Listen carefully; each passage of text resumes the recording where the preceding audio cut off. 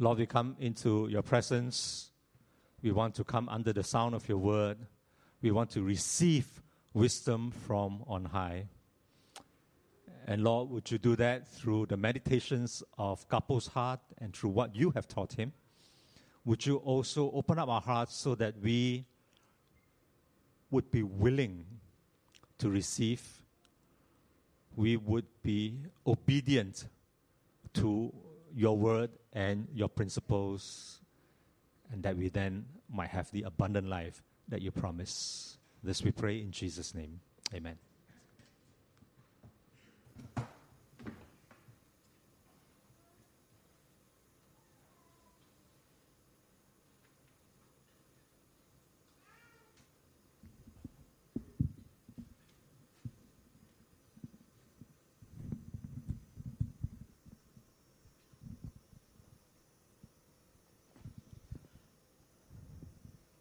Morning. Can you hear me at the back? Last week, Elder Edwin shared about how work is good.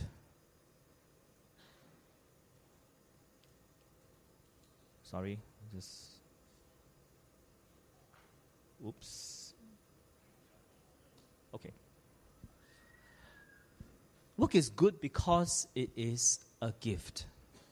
God, the all-powerful, all-sufficient, all-knowing God, created the world and continues to sustain it all these thousands of years without help from us or anyone else.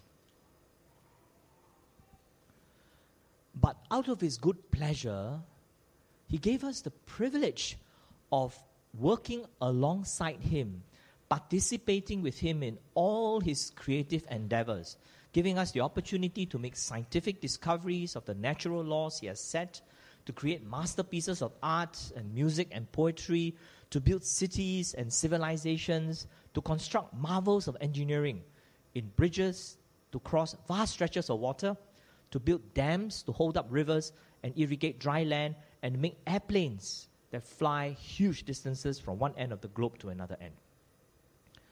When God created Adam and Eve, he entrusted him with a job. Genesis chapter 2, verse 28. God blessed them and said to them, "Be fruitful and increase in number. Fill the earth and subdue it.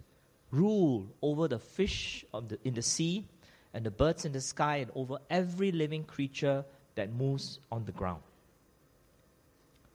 Think about it for a moment. Have you ever saw a job description like that? Ever? Man was supposed to be God's representative on earth to steward the earth and rule over all living things, fish, birds, every living creature that walks on the land. What qualifications did Adam have to carry out that job? Did he have a degree in biology, animal husbandry, agriculture, engineering? No. It was God's good pleasure to give man the privilege of working alongside him in caring for his creation. And so, work is a gift. And because work is a gift, we should honor God by offering our work back to God as worship. We should give of our best in our work, whatever our jobs, whatever the circumstances. And this was the way that Edwin summarized it. I hope I quoted him right now. From God, work came to us as a gift. To God, work is offered by us as worship. And seeing work that way is transformational. Edwin shared about his sister Jean, who was principal of Bedok Town Primary School during the last 3 years of its existence before the Ministry of Education shut it down. And the school was in a pathetic state. Maybe not physically well kept. The students came from dysfunctional families. They were underprivileged, underperforming. The teachers were demoralized and pretty much resigned to the whole situation. And it was going to be a tough assignment. But when Jean decided to do her utmost to inspire both her teaching staff and the students, the results were astonishing. And it happened because Jean refused to look at the circumstances of her work, however depressing they are, but instead chose to see her job as worship to the God she serves. And that made all the difference. Isn't it so thrilling that when we focus our eyes not on our work down here, but on the boss up there, and that when we bring him pleasure by working hard and working well, and our work can touch lives, bring joy, and uplift others. But, as Edwin also reminded us, our day-to-day experience of work is often not like that. In fact, Edwin shared with me in an email that many people came to him with questions after his message. Don't come to me afterwards, huh? Go to Pastor Kok Fai. You got all the answers. And he asked questions like this. These people ask questions of Edwin like this. How can we bring God pleasure in our work if we don't like our work? Why did God call Mother Teresa to do something else? To go and serve the poor, the poorest of the poor in the streets of Calcutta, if she was so happy as a teacher? How can God do something like that? Is it wrong to choose a job because it is a well-paying job? What happens if the position does not match our passion? So I will siam all these questions this morning. But, two things are clear from questions like these. First thing is there is a huge disconnect between the biblical understanding of work as a gift, as service, as worship, and our experience of work in our day-to-day lives. And secondly, it seems that many people are troubled by it. Why is there a disconnect between the biblical view of work as service, as a gift, as good, as worship, something joyful, something exciting, with what we experience day to day in our workplace?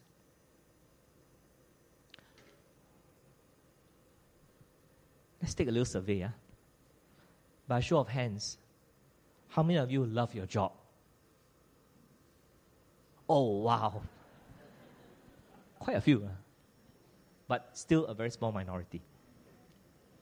How many of you, can I take by implication, by inference, that the balance of you in this room dislike your job? Okay, if that's the case, for those of you who dislike your job, which of the following are true? I work long hours and fatigue each day. Anyone? Thank you. My pay is too little for what I do.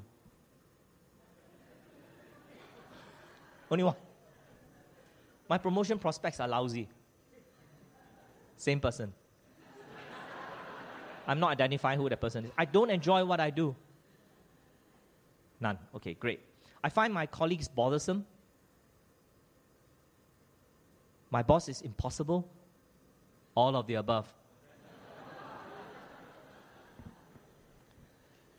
Disappointing, actually. So most of you seem to enjoy your work. So you think you have a lousy job? Take a look at these. Until recently, I work with some undergrads who are anxious about getting jobs after they graduate.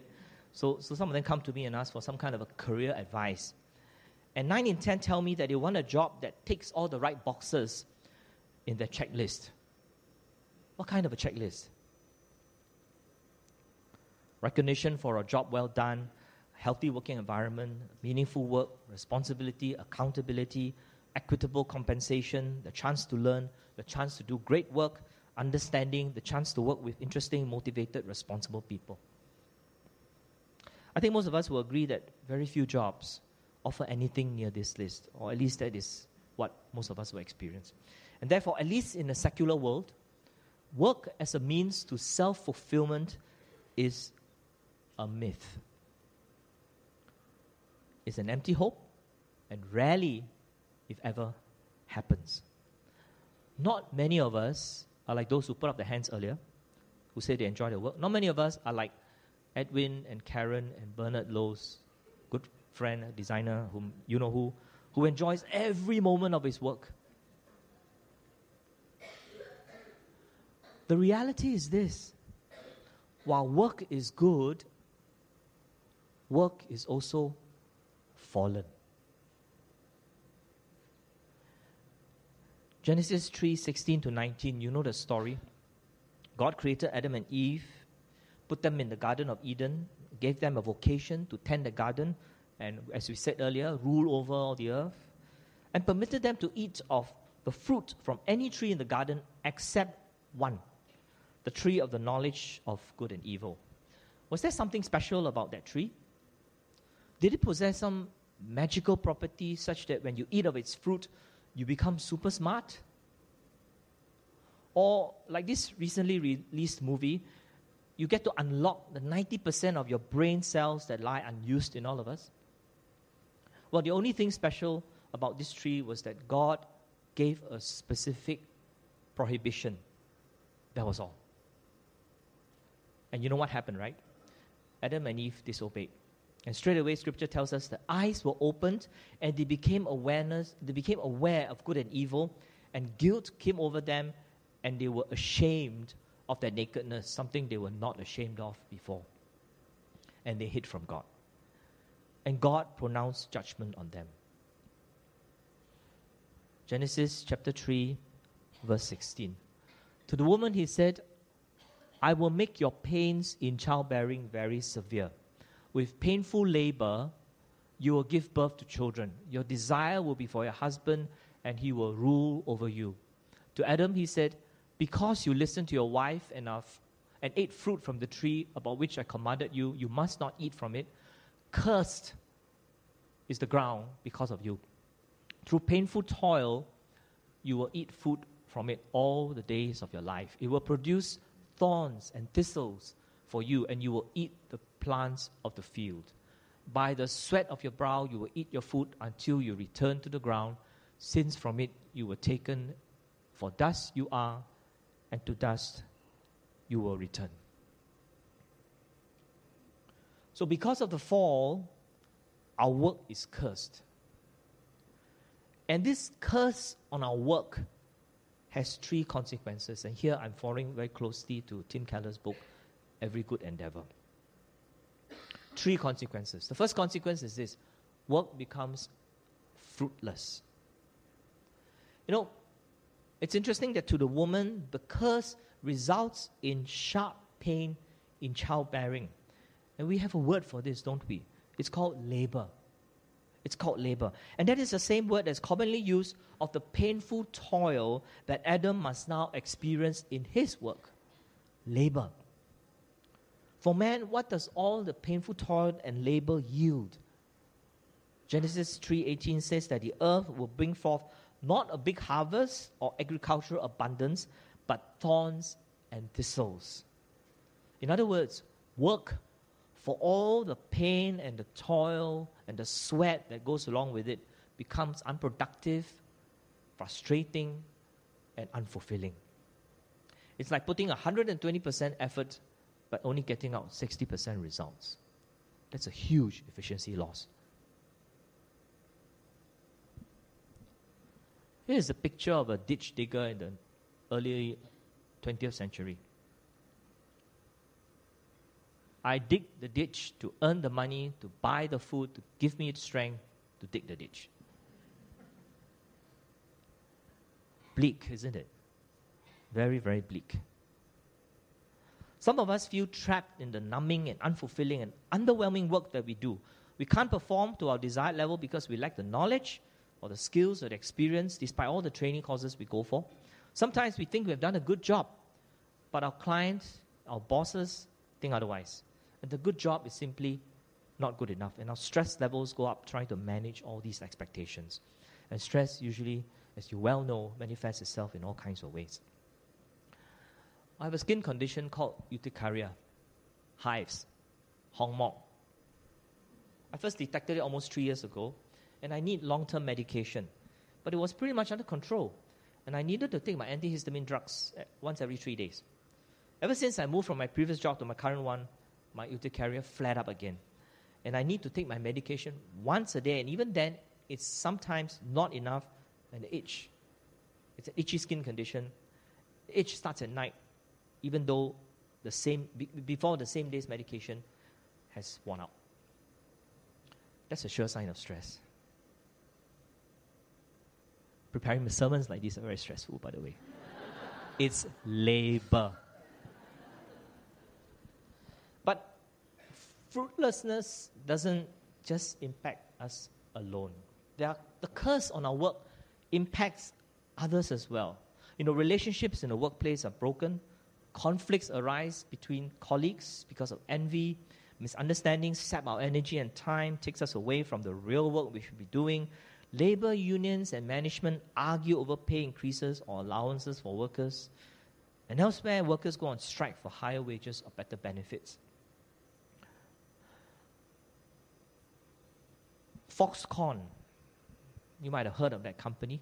It's a giant Taiwanese firm. There's a major subcontractor for Apple and just about most of the big telcos that make phones and devices, electronic devices, iPads. They have about 1.2 million people working for them in many plants across China. But 4 years back, the press reported that work conditions were poor. They were working overtime, lived in crowded dormitories. There was little attention paid to workers' health and safety was ignored. So much so that 3 people died in the factory blast and at least 18 tried to commit suicide.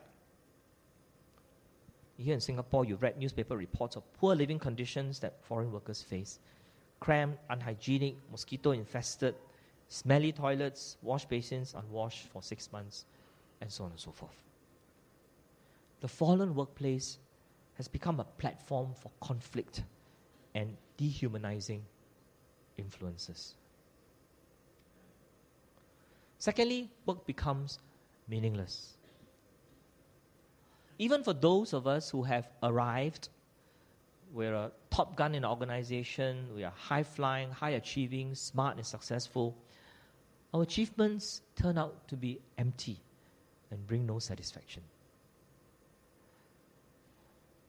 The writer in the book of Ecclesiastes, the wise man, the philosopher king, King Solomon, says in chapter 2, verses 4 to 11, I undertook great projects.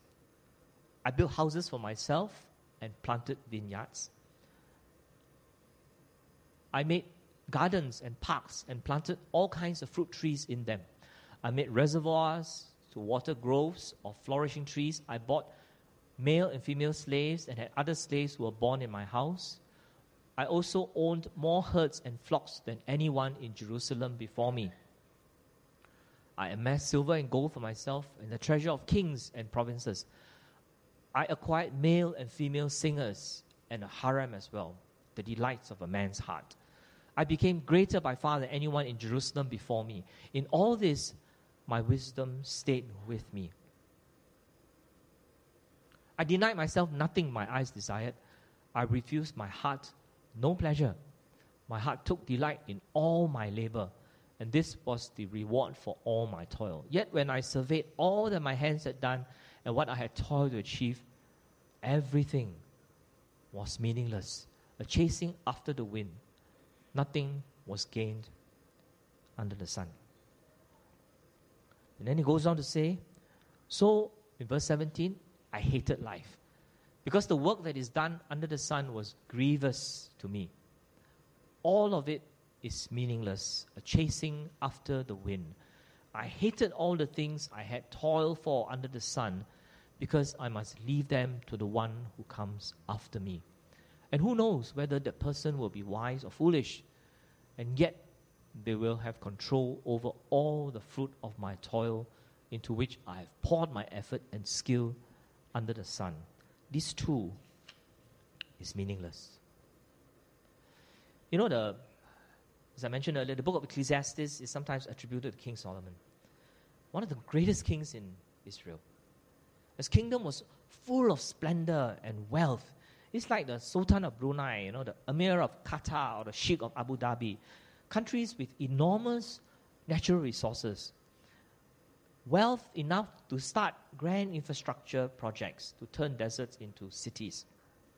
Enough to buy up grand European football clubs of famous names like Harrods of London. And when you think about it, ego projects aside, many of these projects that these people do bring benefits to large numbers of people. Lives are uplifted, communities are changed, transformed, just like what Edwin's sister did for Bedok Town Primary School. So there is greatness.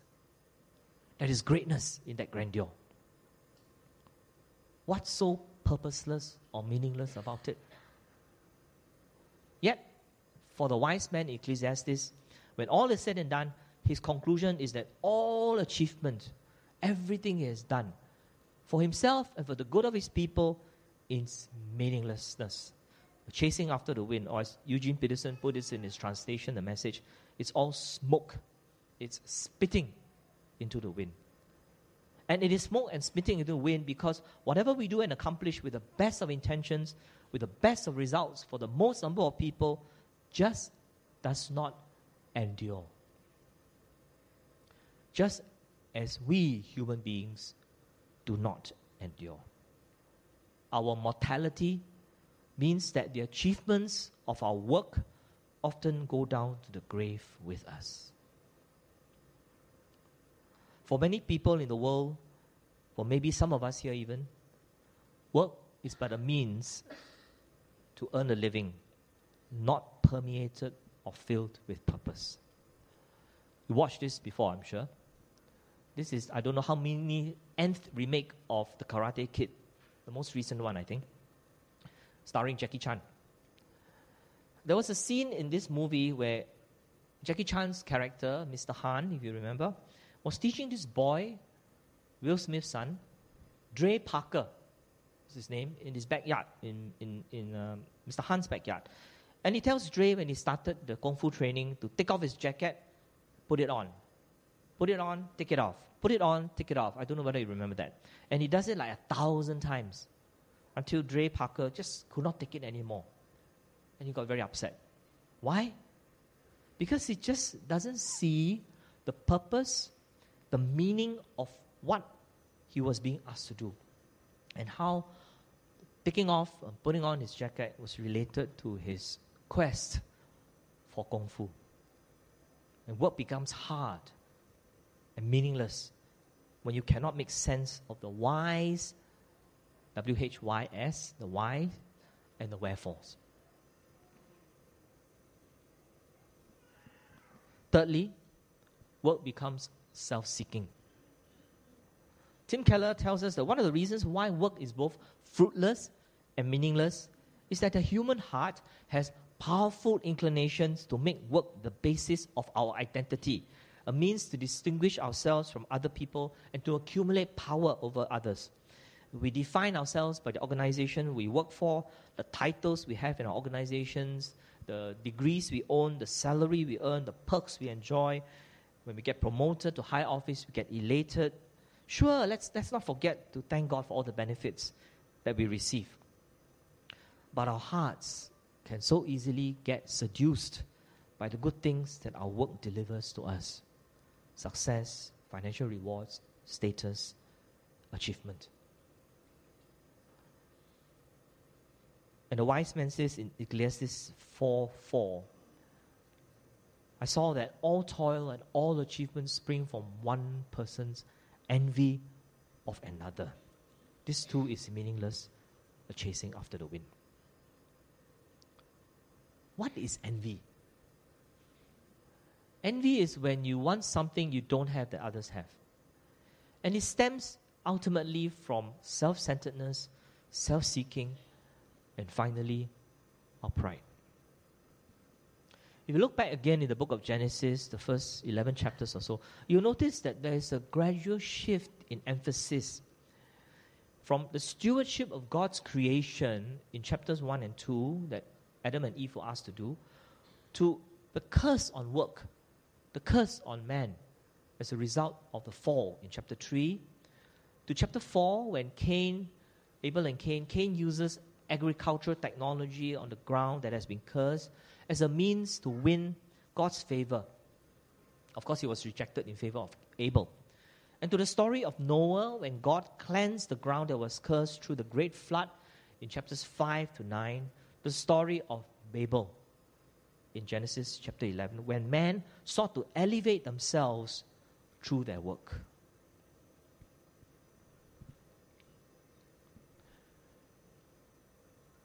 Genesis chapter 11, verses 1 to 9.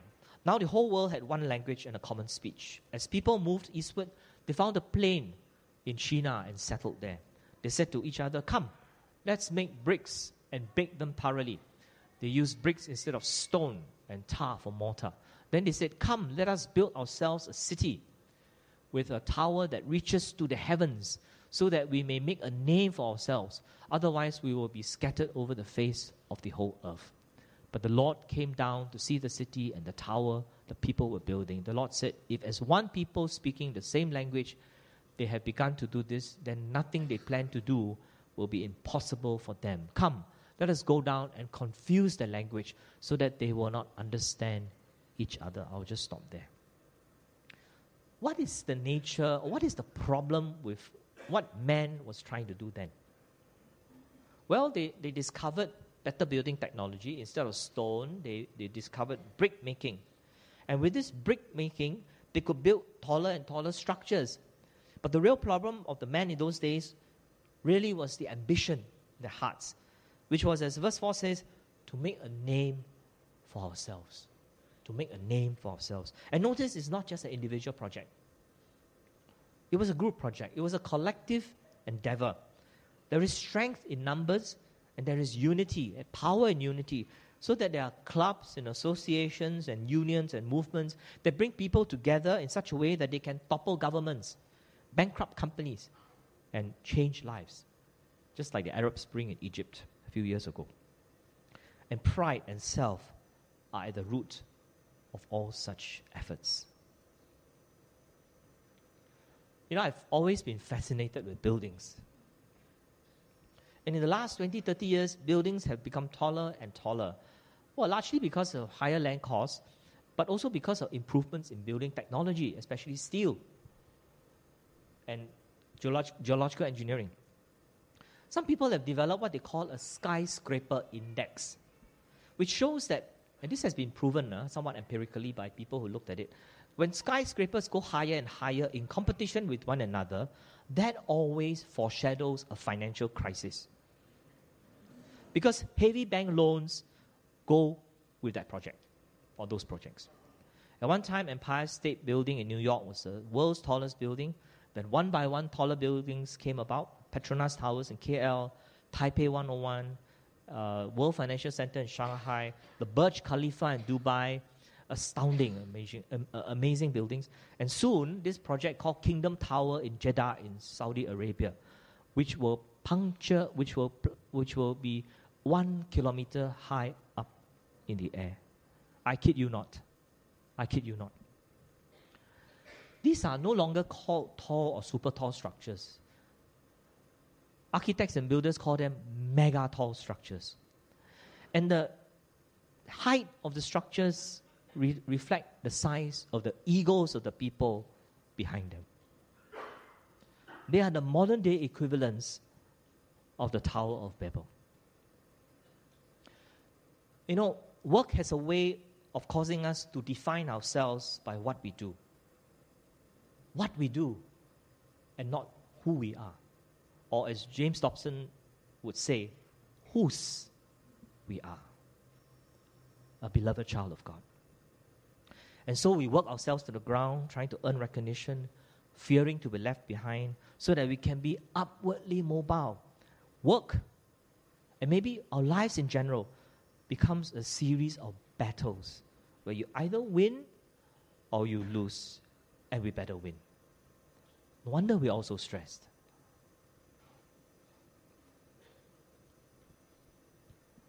Let me summarize. So, work is fallen because of the curse. And we know from experience the implications of this. Work becomes fruitless, work becomes meaningless, work becomes self-seeking. Very bleak. Is there hope? Of course. With God, there is always hope. Firstly, what is the answer to fruitlessness in our work? You know, when Genesis 3:18 talks about thorns and thistles, it also talks about you will eat the plants of the field. The soil is hard, You will toil long, your labor will be frustrating, and often what you plant will not yield much. But you will still, Genesis says, you will still eat the plants of the field. And the old theologians have a term for this. It's called common grace. What's common grace?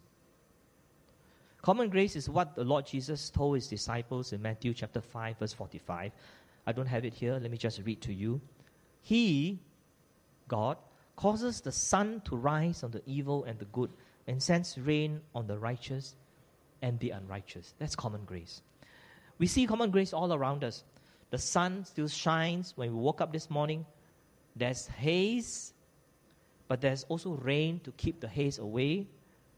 Morning and evening, night and day, life goes on. God sustains this earth, however bad the damage to our ecology.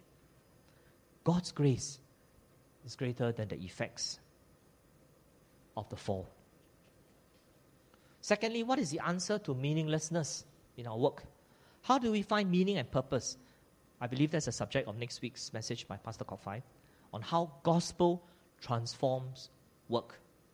But to quote Tim Keller again, we can get a hint of this from Ecclesiastes chapter 3, verses 9 to 14. I'm not going to have it on the slide. Let me just read it to you. What do workers gain from their toil?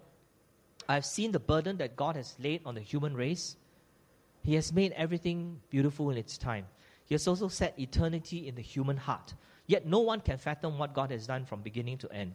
I know there is nothing better for people than to be happy and to do good while they live, that each of them may eat and drink and find satisfaction in all their toil. This is the gift of God.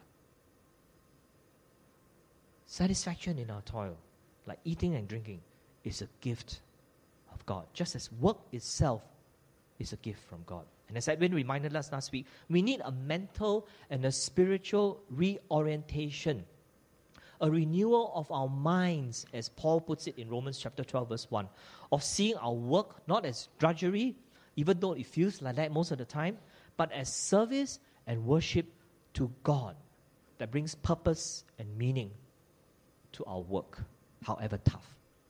Now, when we work, where we work, we are kingdom agents. We are kingdom agents. Are you willing to let God use you to build His values and His kingdom in your workplace? And finally, what is the answer to our self-seeking? The self-seeking in our work. The antidote lies in self-emptying. Instead of aiming for upward mobility in our work, doing whatever it takes to get ahead, we follow the example of Jesus Christ in a famous song in Philippians chapter 2, verses 5 to 8.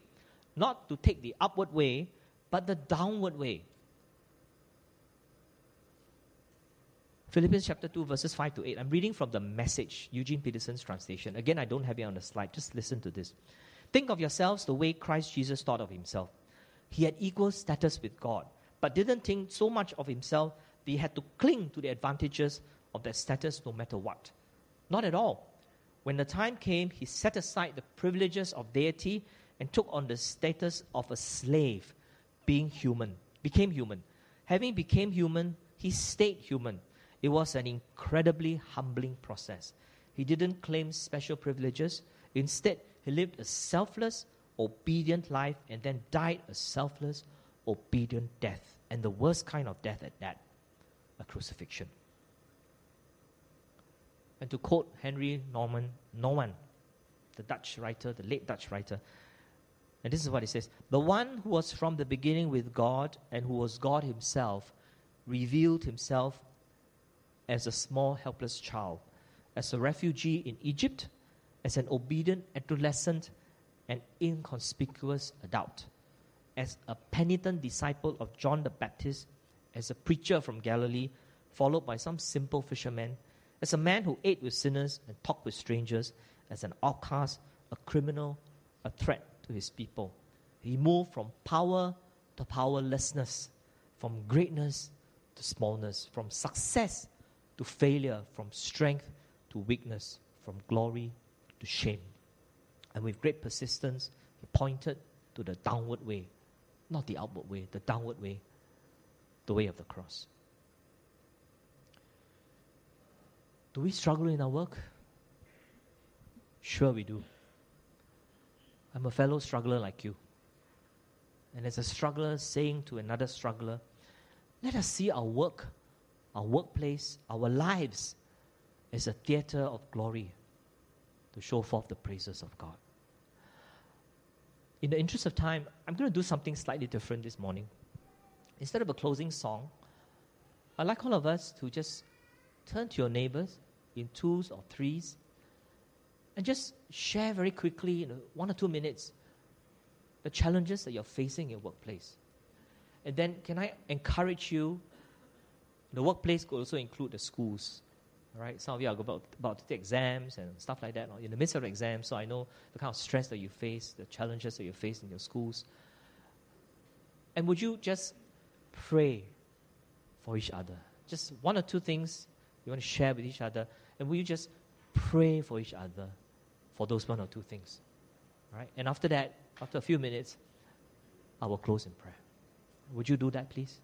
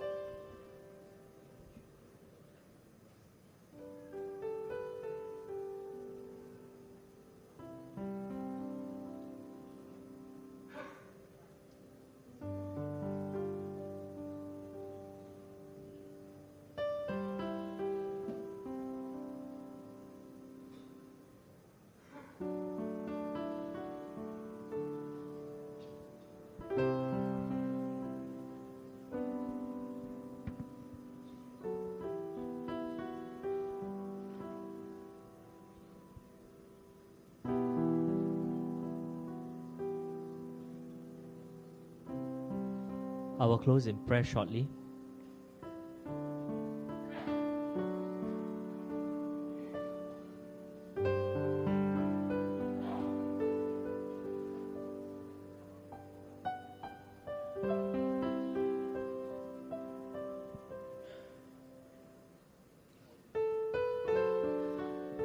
Let's pray. God, our Heavenly Father, we thank you for the privilege of working with you. You are Creator God. You made the universe. You don't need us, and yet you've given us out of your good pleasure this privilege of creative endeavors with our Creator God. Forgive us that sometimes we approached our work in our workplace, our responsibilities in our schools, in our army camps, in our offices, in our factories, with so much negativity and drudgery, failing to remember that work is a gift. Forgive us, Lord. We yield to you our work. We yield to you our attitudes to work. We yield to you our efforts at work. That no matter how fruitless, meaningless, how self-seeking it can be, we know that you, Lord, have redeemed work. because Jesus Christ has died, and as Brother Tripping has reminded us again and again this morning, you have done a wonderful thing for us. And so we owe to you our very lives. So take us as an offering in our workplaces, wherever we are. May our hearts beat for your glory. In Jesus' name we pray. Amen. The service is over. Thank you.